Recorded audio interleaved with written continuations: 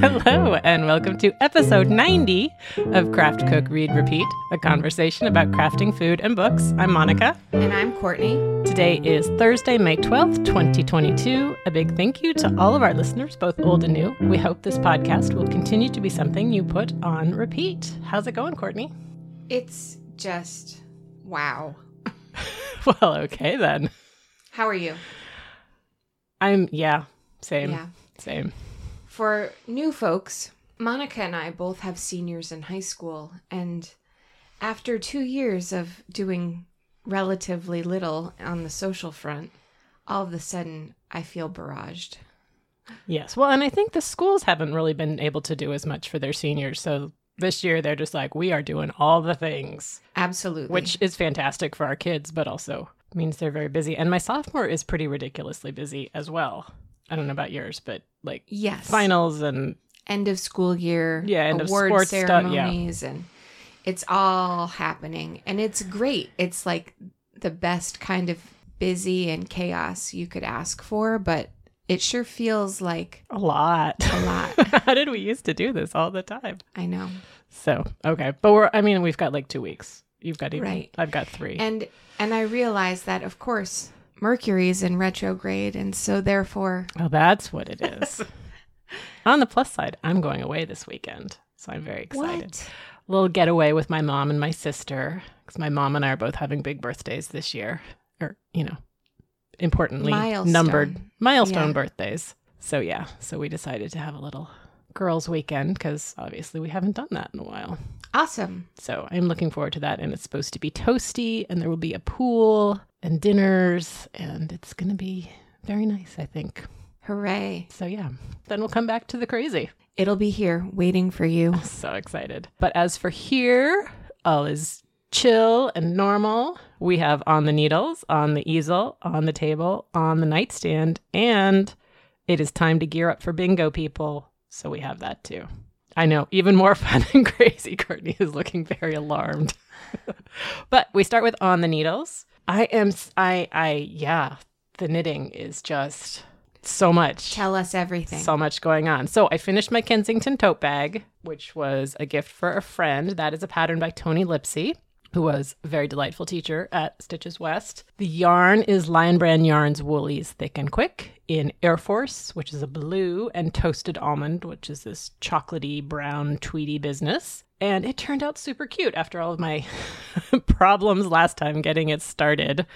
It ended up just finishing up beautifully. It looked really cute. I had ordered some labels, wooden labels from Katrinkles, I believe, that say made in California. And I think she has them for definitely a bunch of states, if not all the states. So I sewed one of those on there just to give it a little personalization. Was able to give it to my friend at her birthday party, and she seemed to really like it, and everyone thought it was cute. So I was pleased, and I thought it looked really nice. So a very successful first Tunisian crochet project. Bravo. And that's a skill that you learned at Stitches. Yes. So it was nice to be able to put that into use. Isn't that like a resolution or something? It was not. Like it should have been. Yes. Learn a new skill. I should have saved it maybe for the summer and see if it ends up on the bingo. But no, I can do another one. So then as I was finishing, I was like, this was really fast and easy. And I mean, to be fair, the yarn is giant and it's a giant hook. So that helps with the speed. Yeah, I was like, I could do blankets with this. There's a really cute cardigan pattern. I was like, I could do that. So I need to keep that in mind, but also relax a little bit and not go too crazy, because my yarn buying is keeping pace with my yarn making. So sort of, barely. We're still recovering from the Stitches numbers, and I'm not sure what's going on. Just general happiness with life, I guess. I'm just like, yes, I should buy this. Absolutely. Anyway, I also finished my Alpha t-shirt by Astrid Schramm in the Cloudboard and Fibers Highland Superwash Sock Twist in Ocean and Dolphin Blue. So it's blue and green stripes. Do you want to see? Yes, please. Wow. I love how they graduate and then meld and then graduate the opposite. I don't know what to call it. They get bigger and then they get smaller and then they get bigger and smaller. That should be a helpful description for those of you who have no idea what I'm talking about. Yes. Yeah, no, I agree. I had to try and describe this last time and it was difficult. So you start off with your main color in a large stripe and your second color in a smaller stripe. And then the main color stripe gets smaller and smaller as the second color stripe gets bigger and bigger. Yeah. So I started off, which is exactly what Courtney said. Excellent job on this t-shirt. It looks very comfortable too. It is. I'm very excited. And it was super simple. Like it looked pretty easy to do from the picture. And it's a t-shirt, right? So there's not long sleeves, so you don't get stuck on Sleeve Island. It was kind of even easier than I thought it was going to be, which was exciting. The shaping of the sleeves, or the sleeve cap, I guess, was a little bit different than I am used to. It's not a straight raglan. I forget what she called it, contiguous sleeve design. So that part I did have to pay attention to, but the rest of it is basically yoke shaping. So you just do a whole bunch of increases every, in some sort of percentage wise that makes it into a circle. And then to finish the sleeves, you literally just bind them off. There's no putting them on waist yarn and then lengthening them later. Although I think if I did this again, I would do that because they're a little bit unfinished looking to my mind. Your cap sleeve, can I see it again? It's a cap sleeve, but because it doesn't have... It rolls a little bit too. But that's it matches the neckline though. So it doesn't look. I might go through and do maybe like a single line of crochet around to finish it, just to hold it in place a little more. But we'll see. That would involve pulling the yarn back out of the yarn stash bin. But then after that, you just you knit. There's no decreases. It's actually an A-line t-shirt, so you just do some increases and then some knits and purls and you're done. Because you're counting the stripes, it feels like it's going really quickly and they keep changing. You just want to do a little bit more. So, I mean, this was, 2 weeks of knitting, which was really nice. And I have a new top and yeah. And it looks super wearable and the color palette is great with jeans and...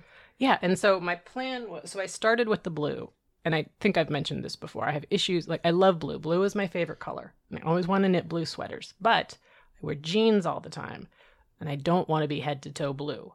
So that's always a conundrum. So I started with the blue at the top, and it's not a denim, it's a like cornflower blue. But then I made the green the second color, so you finish with the green with more green, so I feel like it contrasts with the denim. I was very pleased. Slightly. That's color. Not nice. No, in a good way. Okay. It's not... I like all blue, so... Oh, okay. It's just to your eye. But it also matches your eye. Oh, thanks. That blue-gray, Yeah, and it's not like a super dramatic striping. Yeah.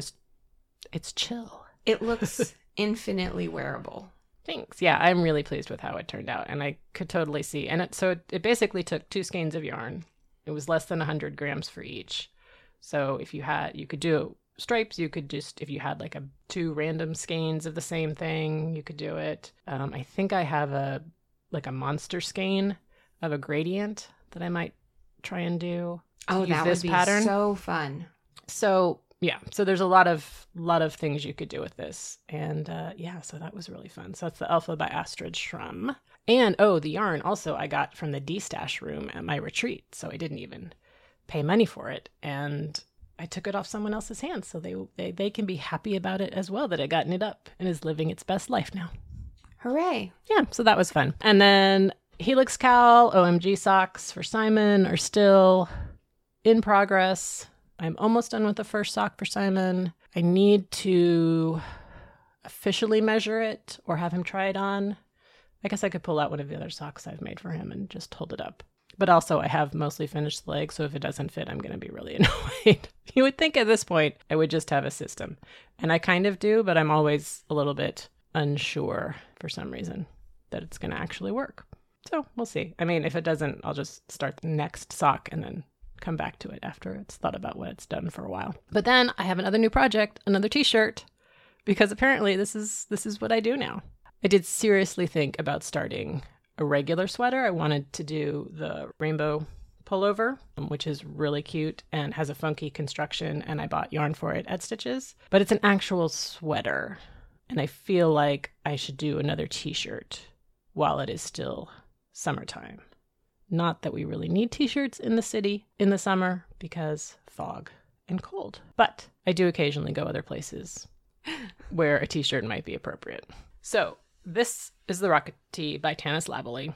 I had seen that she's just re-released it, I think. It's a pattern that's been out for a while. And you use regular fingering yarn and, once again, the mohair silk lace. And you do kind of stripes with it. So you do 8 rows with the fingering and then 8 rows with the lace. And she, in her original pattern, used the same colorway for both. So you got the striping appearance is just the texture difference. So it looks really cool, very casual. And I'd never been super into it, but then there was someone at the retreat who was knitting one, and she was using like an oatmeal gray and then a tweedy, creamy white one, and it looked so gorgeous.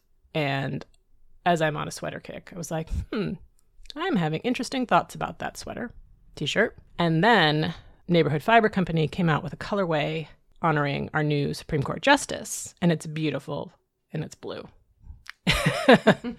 So I was like, okay, what can I do with this? So I got a skein of that. It's blue and black, but super mellow. I mean, it's a very bright blue with the black. It's not super variegated looking. It just got a little bit. So I got a skein of that in the fingering, and then a skein of her loft in Upton, which is a black. So my thought is that it will be kind of a going out sweater t-shirt. You know, again, not that I do that very often, but occasionally it does happen now. So I have started working on that. So I have a stripe of this bright blue and then stripes of the loft in the black. So it's definitely, you'll need like a camisole under it, something underneath, because you can pretty much see through the lace. But I think it's going to be pretty cool. I've just gotten to where I need to separate the sleeves. So that's going to take some brain power. So I'll have to sit down and do that. I got to it last night at, I don't know, like 10 o'clock. I was like, now is not the time to try and do this. So this was also exciting because I didn't have to swatch, because I still have the swatch, and I have, 85% of my Elton cardigan, which I am making in the exact same yarn. And it is actually the exact same concept. So why don't I just finish that one? I don't know. I will get to it.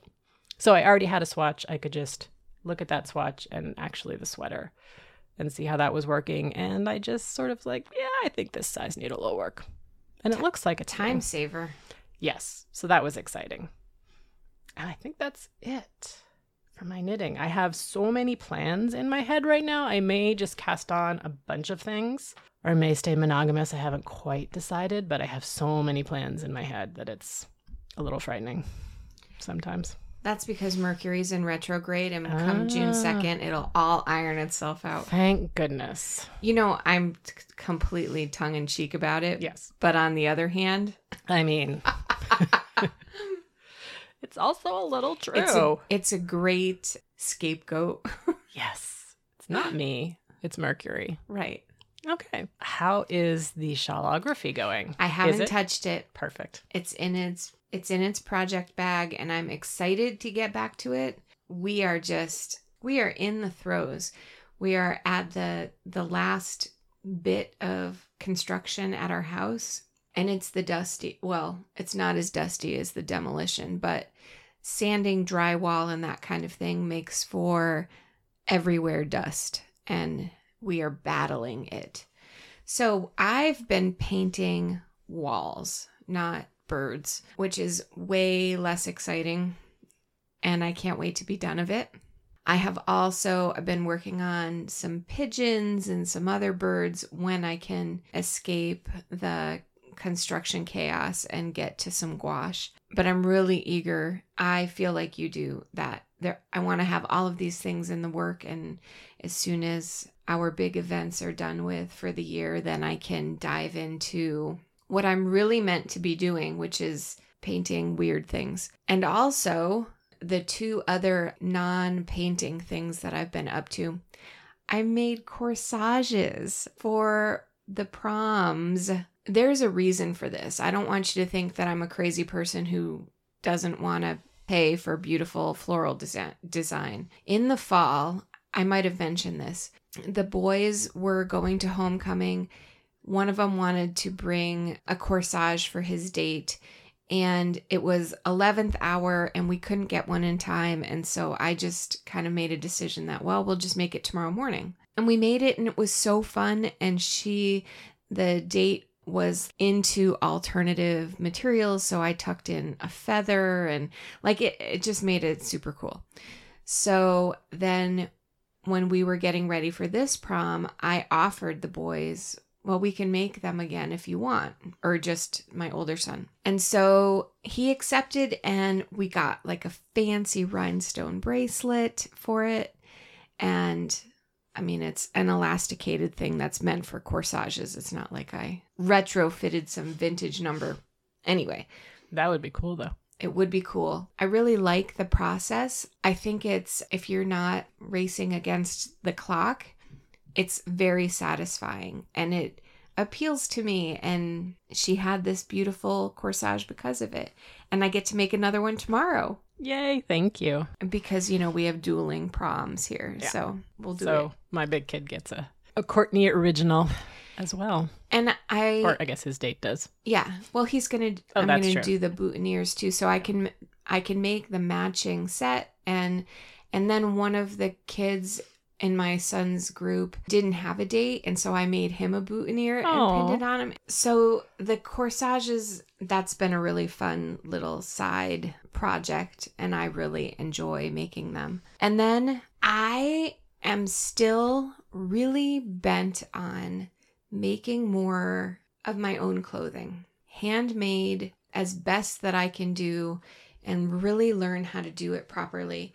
And right now, I really don't have the bandwidth to dive in and do this. And so I'm making a lot of preparations for it. I'm getting some patterns ready, getting some fabric ready, so that when I have time, I can dive headfirst into it. But I did watch a really incredible sewing workshop. The workshop was how to be really intentional about your sewing practice and make it work for your own sewing goals. It was great to clarify for myself why I want to do this and to keep that front and center. And that way I don't get frustrated or sidetracked or whatever, because it is a big undertaking. I mean, I'm not saying that I'm never going to buy clothing again, but I want to be so much more intentional about it than I have been. I'm going to link the workshop because I think if anybody else is sewing, or even for that matter, knitting apparel for yourself. Yeah, I was going to say that sounds... It is relevant. Yeah. And it's, she talks about quality versus the fast fashion, and if that's if that aligns with your intentions, and there's so many more pieces to it. It's like a 20-minute YouTube, but it was time really well spent, because now I feel like when I'm deciding which project I'm going to knit or sew next, that it aligns with the goals that I have in the clothing that I already own, and it just feels like a great mindset to go into the sewing practice with. So I will share that and look for it in the notes. Cool. That sounds exciting. Yeah, I think it's definitely the same with knitting, because a lot of times there's really cool patterns and you think, oh, that'd be great. I totally want to knit that. But then you think, would I actually wear it? So spending all that time and material and for something that you're not going to be able to use for various reasms, right? It doesn't fit with your lifestyle, wardrobe, just this. The shaping might not be what's best for you. So yeah, and there's pieces of it, that are really considering your own personal style and choosing patterns that either, enhance your skill set, but still are wearable, and then how to compartmentalize your wardrobe from like your everyday, like your Monday, Friday outfits, then your slightly nicer articles or your workwear, and then your special occasion. And then she has a bunch of other categories, like for swimwear, lingerie and workout.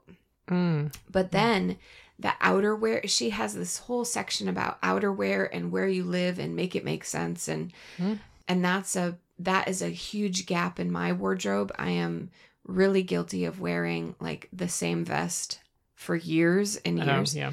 And that's something that's a way for me to work on some sewing technique that would be really helpful in other garments. But then I'll have like a really cool burnt orange wool coat or teal coats, like something that I've always really wanted that will fill a hole. It was just a really eye-opening workshop, and I hope other people get a lot out of it. The woman who produced it, her other sewing is not my style at all. It's a lot more like costume or period, or I don't know the correct term for it, but it's not anything that I would seek out. And I don't know how I stumbled across it, but I feel like it's just great, really helpful, and other people will appreciate it too. Excellent. Thank you. So on the table, so the husband has been traveling for work. So it has been the Meat and Gluten Fest. So I have 2 new carnivorous recipes to share with you guys. What? I know, right? The first is from Simply Julia because we just love her so much. And I felt like there were a lot of recipes that I hadn't really gotten to.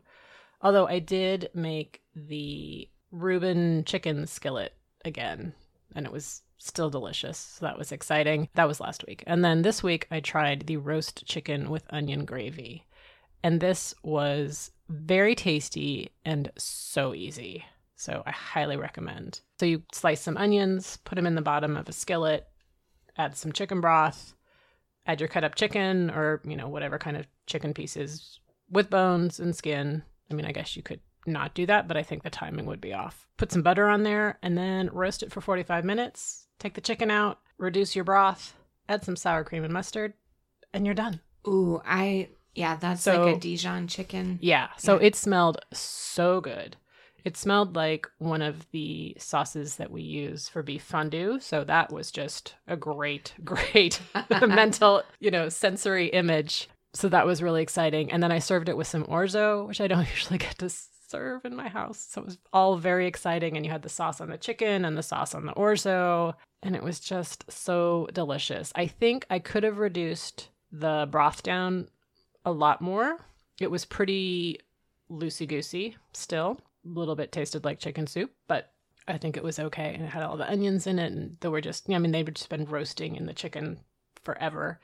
So they were super mellow and delicious. And it was just ridiculously easy. Again, with the Simply Julia, you look at them and you think, oh, this is going to take me forever. And it's just so easy. So easy. I mean, I guess alternatively, I could have thrown some flour or something in there to thicken it up, but that seemed like too much trouble. And it was delicious as it was. And I had some leftovers, surprisingly. So I had a nice lunch the next day. Yum. So that one I was really excited about. And then I went to the Half Baked Harvest website to see what she had to offer me. And I found crispy cheese chicken tacos with avocado cilantro sauce. Wow. So kind of a pain. These were less simple, but delicious. Ground, I think I ended up using ground turkey, but you could use chicken. You could do it with beef too. And you simmer the meat with onions and a whole bunch of spices. I probably would cut back on the spice a little bit. Not too much. They were just a smidge much for me. I made the same thing. Did you? I was wondering if you were going to do that. I was like, is Courtney going to make this? Gosh, look at that loud laugh. Sorry. Okay, so cut back on the spice. The cheese business was a pain. Why? Because you had to individually. Okay, so what you do, so you make your little taco in your tortilla, and then you put a blob of cheese in your pan, put the taco on the cheese, let it get crispy, and flip half of the cheese over onto the taco, and then flip the whole thing. So you can, I did the cookbook version, which is slightly different. So this is fascinating. This is fascinating. Because basically, it calls for 12. I think I got 10 tacos total.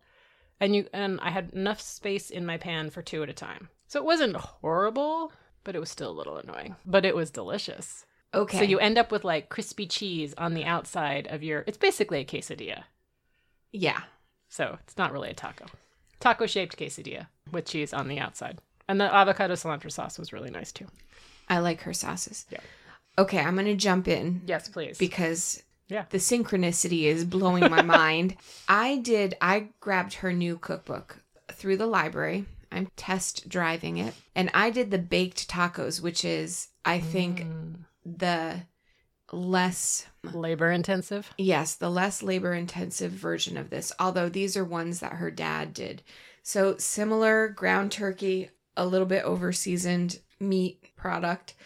And then the tortillas you brush with olive oil and season the outside of them and then flip them over on a sheet pan. Okay. Then you do your cheese and your meat and fold them in half so that the seasoning is on the outside. And you put them in the oven for 8 minutes, flip them over for another few to let the cheese like permeate the whole thing. The tortillas puffed up and were like gorgeous and crispy, and the cheese melted in throughout, and some of it seeped out a little bit, so it did that crunchy business, but it was much easier to eat than having cheese on the outside. Your cheese was in the inside. That was the other thing I was thinking, is because as I was flipping them, there was nothing to hold the meat together on the inside. So that I was also thinking it needed some cheese on the inside as well. But I bet you could even do it once you flip it, throw some cheese on top. You could. In the oven. You could, and it would be And easy. then it would just, and that would be much easier. And you can fit a lot. Yeah. You know, you can fit 6 or 8 on a sheet tray. Oh, yeah. And I then like that. I recommend that process. Yes. I think mine was a little easier than yours. And I didn't use, what was your sauce? Cilantro? Avocado cilantro. So I did the avocado jalapeno crema from a former recipe from a couple weeks ago, because we are in love with that avocado sauce. It has cilantro in it too.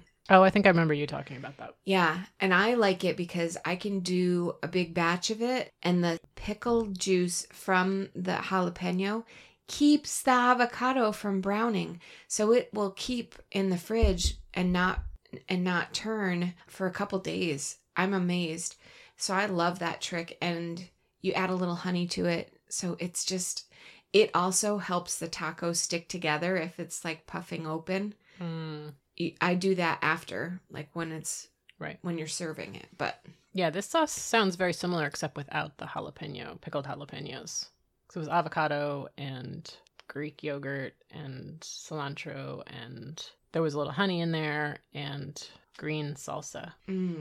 This is mostly avocado, no dairy. Oh, that would be good too. Okay, interesting. So what else did you make? Those are my only two really exciting things. Great. I thought I was stepping on your toes too. No. Okay, so that was I think those are called Dad's Baked Tacos from Half Baked Harvest. That's what mine were called. I felt like it could have used a little slaw, like marinated cabbage slaw on the side to help. You know, it's pretty meaty, which my family loves, but I wanted a little slaw. Yeah, we had some salad on the side, and that was a nice contrast. Yeah. I have 2 chicken recipes to share and then an epic fail. You ready? I am ready. Okay, I did a creamy herbed chicken breast. We've had a lot of cooler weather, so I felt like nice warm chicken dishes were going to fit the bill. This one in particular was with half and half and herbs, and I did it on the cooktop.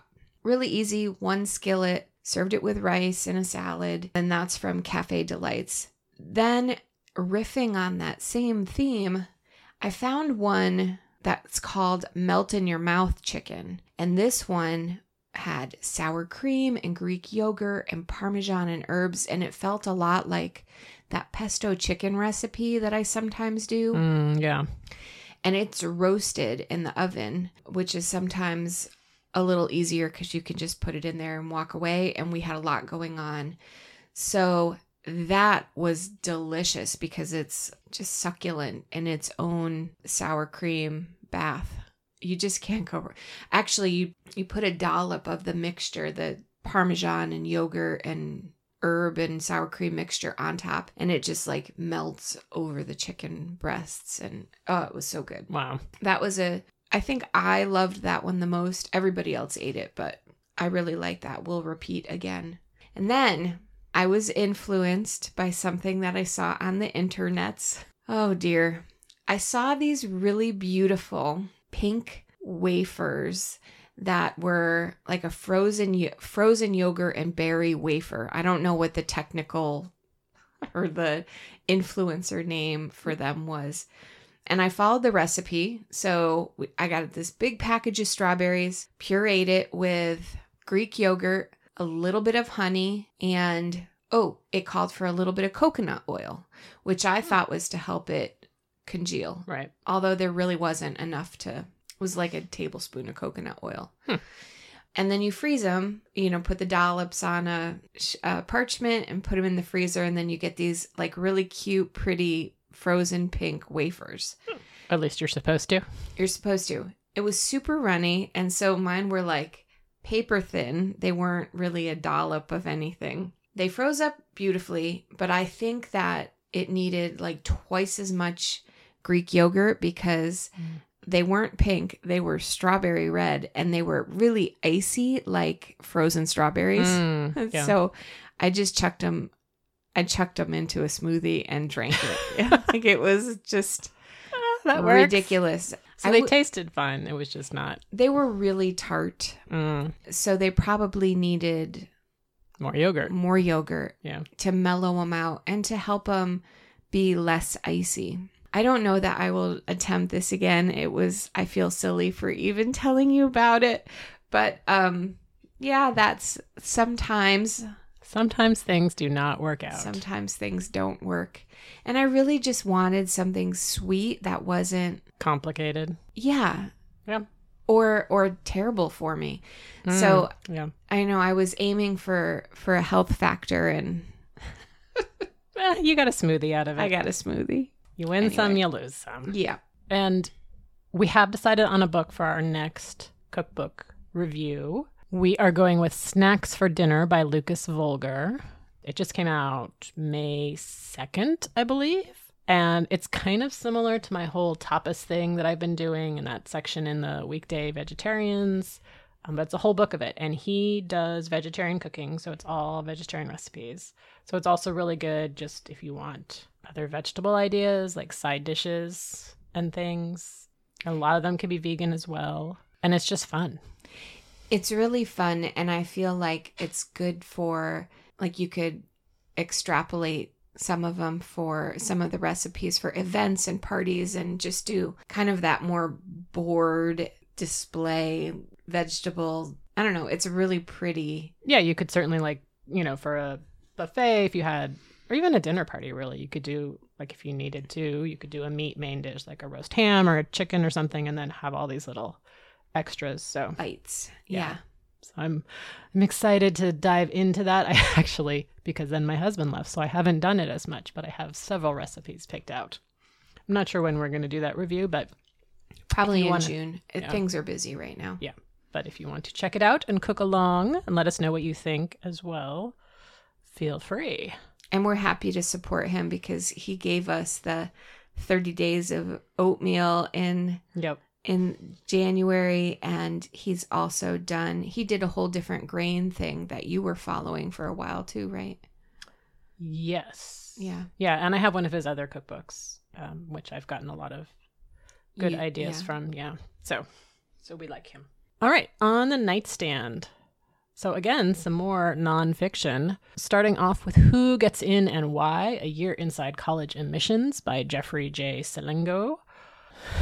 So this book will either send you completely off the ledge or will really reel you back in and calm you down. So that was kind of why I read it. I think I have a pretty good grasp on why you do not need to send your child to an Ivy League school, but it was nice to hear it again. He was able to shadow 3 different schools. They let him, behind the scenes, and he followed a bunch of kids around and kind of what they were looking at, what the parents were looking at, and then what the schools are looking for. And his basic thing was, yes, it is really hard to get into, an elite, quote unquote, college, but there are a bajillion other schools in there that are going to be equally amazing. Absolutely. So don't panic. And there is a lot of times it's not that you don't have the grades or the whatever. It's just that the school needs something else to have a whole balanced class. And, if they have 5 trombone players, they might only need 1, even though your child is amazing.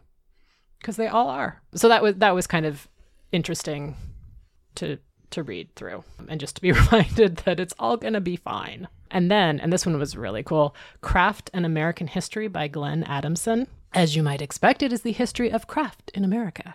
It was fascinating. I had read a description of it and thought, oh, this sounds vaguely interesting. And then I got it from the library and I was like, oh, no, I don't really want to read this. But I started reading it. And it starts with, when Europeans came to America and, everyone was crafting basically to a certain extent, and craftspeople, blacksmiths and coopers and cobblers, and they were really important. And then with the Industrial Revolution, it became less so. And then it's sort of, just how it's gone through our whole history. But he also looks at like how it relates to labor unions and women's work and craft in the native populations and African Americans and, all of these things.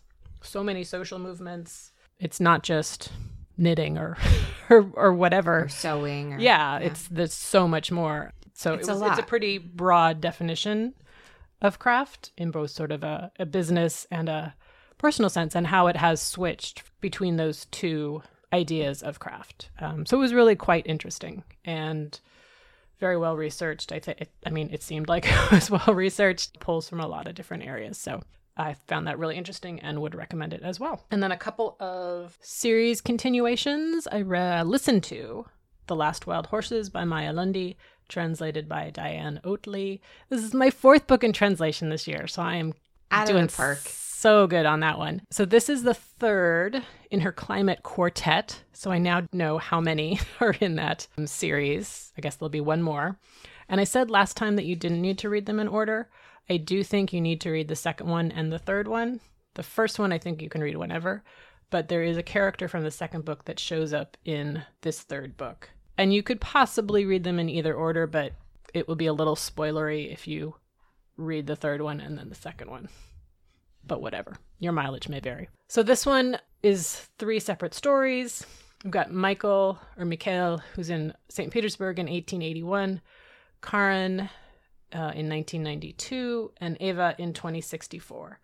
And Mikhail works at a zoo. He is on an expedition to Mongolia to try and capture some of the last wild horses in Mongolia. They think they've rediscovered them. And these are actual wild horses. You can't tame them. They've never been tamed. And they're sort of a legend. And then Karen in 1992 is going back to Mongolia to reintroduce the horses to the wild. And she has various things going on as well. And then Eva in 2064, after the collapse of society, her family owned a wild animal preservation park in Norway. She's had to release most of the animals, but she still has 2 wild horses. So that's the connection between the stories. And it's really interesting. There's a lot of science and information about the actual horses. They are an actual thing. But then the people's stories are very intense and not at all related to the horses.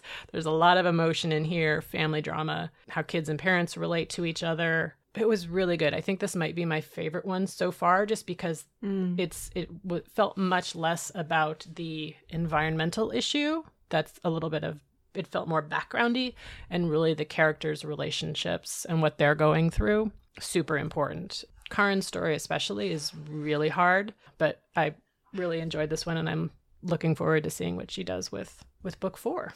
Whenever we get to that. And then The Consuming Fire by John Scalzi, which is the 2nd book in the Interdependency series. World's still falling apart, or the Empire's still falling apart, still trying to save it. Super fun, great adventures, plots and counterplots and bad guys and good guys, and just delightful and fun. But then I read another book by him, which is his most recent book, so it was very, very John Scalzi couple of weeks, The Kaiju Preservation Society. Jamie Gray, it is March 2020, and he has just gotten laid off from his startup job. So he ends up delivering food, and now he's going to lose that job. But his final client is a guy that he knows, like he's a friend of a friend from grad school, and offers him a job at his NGO.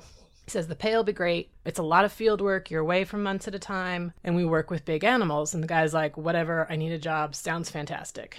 Turns out the field work is on an alternate Earth with kaiju, which is Godzilla. So it's a whole alternate Earth. There's all these Godzilla creatures, and this secret team of scientists is there studying them. Things go sideways, of course. And really? I know, shocking, right? And they have to save the world. It was delightful. All of the scientists, like, there's definitely bad guys in here, but the rest of the people are just awesome. And it was this beautiful, supportive work environment, which I really thought was so amazing. And he wrote it during the pandemic, so there's sort of that kind of background. And so the people, like as I said, it starts in March 2020, so there's that whole background. But then they all go, to this alternate Earth, so it's fine. And they get the vaccine early because, super secret science. It was a delightful, super fun book.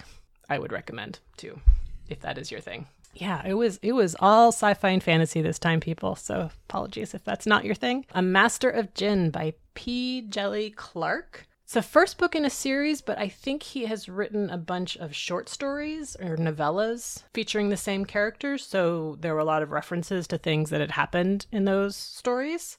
But I read this one. This is the first one of his that I've read, and it was fine. It was like, oh, there's other things. It's all good. So it's like a fantasy, not sci-fi, fantasy mystery, like police procedural. So that's kind of fun. It takes place in Egypt in early 1900s, but in an alternate world where, like 50 years ago, this magician reintroduced magic to the world, mostly in Egypt. So now Egypt is becoming one of the superpowers. They're going to be hosting a peace conference to try and keep Europe from going to war. And there is a ministry of alchemy, enchantments, and supernatural entities. And our heroine, Fatma, is the youngest woman working there, but she's super cool and amazing.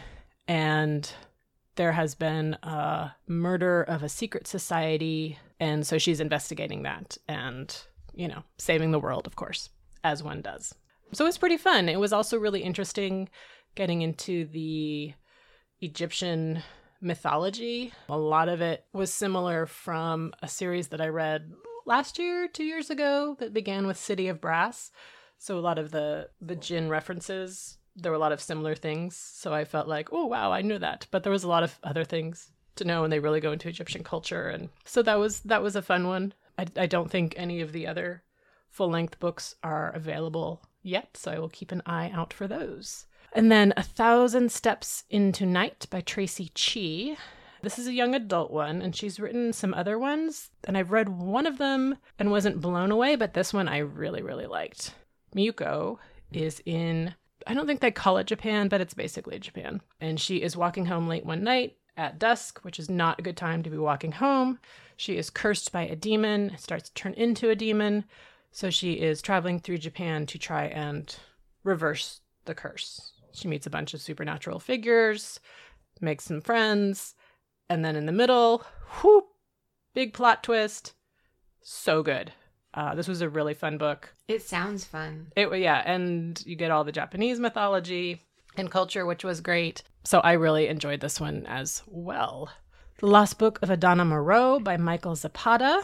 Adana Moreau is a Dominican immigrant in the early 1900s. She ends up in New Orleans in the 1920s, writes a sci-fi. Is this based on a real person? I don't think so. Okay. She ends up writing a sci-fi novel kind of to entertain her kid, but it gets published and is sort of an underground cult hit. And she's in the middle of writing her second book when she dies, I think, from cancer. And right before she dies, she burns her manuscript, so it's lost. Oh my gosh.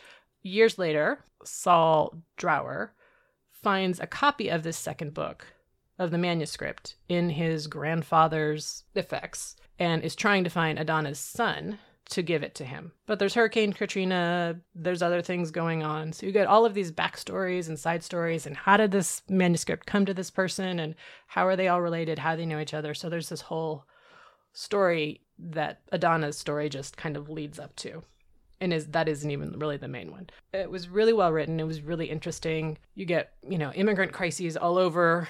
He goes to Argentina, immigrants, from Eastern Europe into Chicago, all of the things going on in New Orleans, lots going on in this book, and a lot of fun, just people who live in like the sci-fi world, like that's the books they enjoy. So that was a really cool group of people to hang out with for a while. They're your people. They are my people.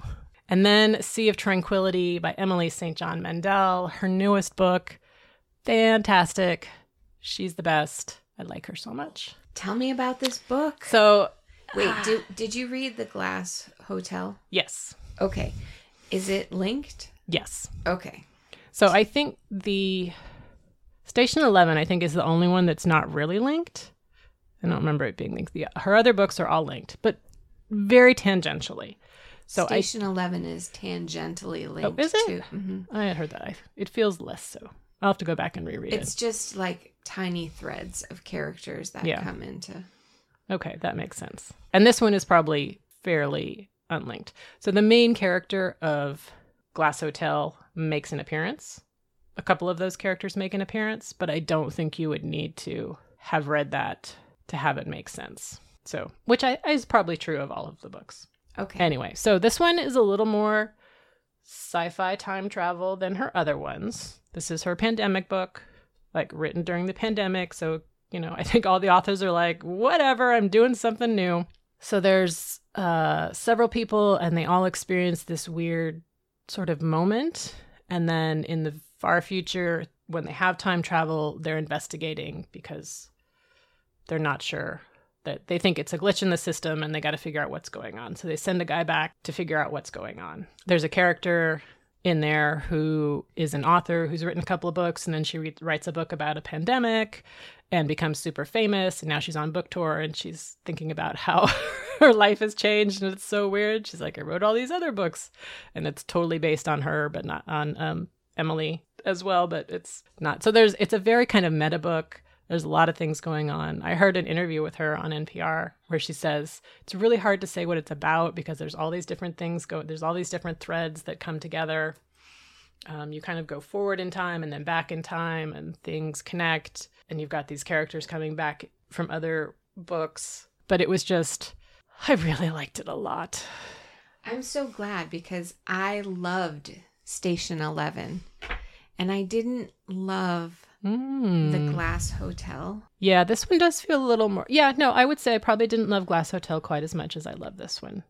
But it is a little more out there sci-fi. I mean, it's got the time travel, it's got weirdness, it's got, it's back and forth. Yeah, sometimes that doesn't land for me. Glass Hotel is a little more straightforward. Realistic, yeah. So, but I liked all her books. Yeah. So, yeah. And that's all. And that's it. So I feel like a complete underachiever. Thanks, Monica. This was a lot of reading. I won't even tell you my excuse for only showing up with 2 books, but I have 2 books for you. I mean, that's more than some people read in a year, so you're good. No. Yes. It's not a competition. You just read what you read. It is not a competition. Because I would win. That's right. I am on a bird kick because I am me and I love birds. And I'm not keeping it a secret anymore. I don't think it was a secret. I feel like there were birds in one of my books. Ooh, really? But I can't remember which one. Like somebody was watching birds. Sea of Tranquility, maybe? Anyway. I have fallen into this great little vein of books that are related to birding and bird watching. So my first book is called The Birdwatcher by William Shaw. It obviously has a lot of bird references, but it is also a murder, crime, mystery type book. It takes place on the Kent coast. We have one main narrator named William South, and he is a police officer, but he's like a desk cop, proudly, at the beginning of the book. He doesn't go to crime scenes or anything like that. And at the beginning of the novel, he is thrust into a murder case because the murder happened to his neighbor. And so even though he's a police officer, he deals with petty things and he just never has a case this close to home or difficult. So then we get a flashback of his and how he has this major secret.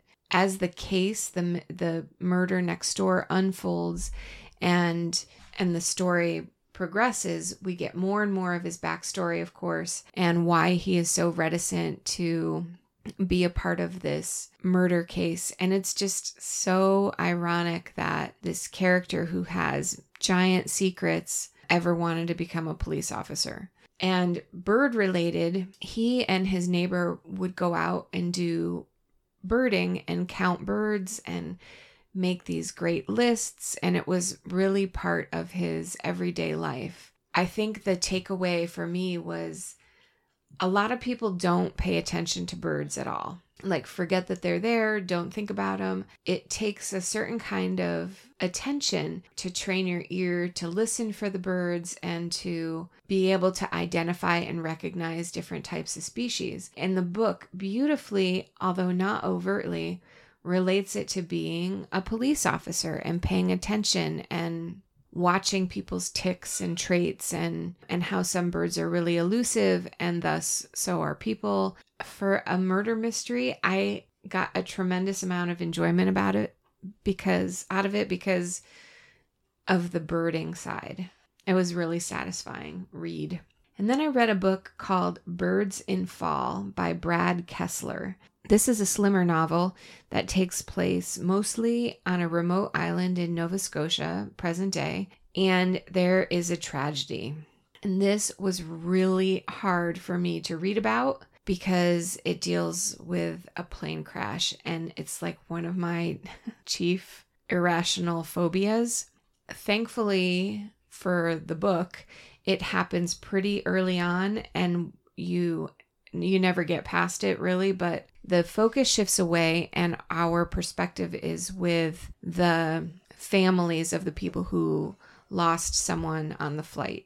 There's lots of different weaving narratives, and it is correlated with the bird migration because the plane goes down in the fall, which is when a lot of birds are leaving Nova Scotia for warmer climes. Also, that same paying attention to the detail and minutia that's happening in the bird communities with what's happening with the people who are grieving. Totally different than the murder mystery, of course, but I think these authors are bird people. You know, you find your science fiction Godzilla people, and I find my bird people. And it's weird on two different levels. So I just fully own it. I am endlessly fascinated by birds. And while I was reading Birds in Fall, I kept a list of every bird that he mentioned. And they are, for the most part, birds of Nova Scotia and that part of Canada. If I had time at this current moment, I am so compelled to paint just all of these birds as an array and as a book report for this particular novel. Oh, that would be fun. Yeah, I think so. There's probably 40 birds mentioned, so that would be a big picture. Yeah, in the kaiju book, the main character was at grad school he was doing his PhD on bioengineering in literature, Frankenstein to the Murderbot series, which I thought was just so awesome reference. Because I love that book, and to see it called out was really, really fun. All our people. All right, then.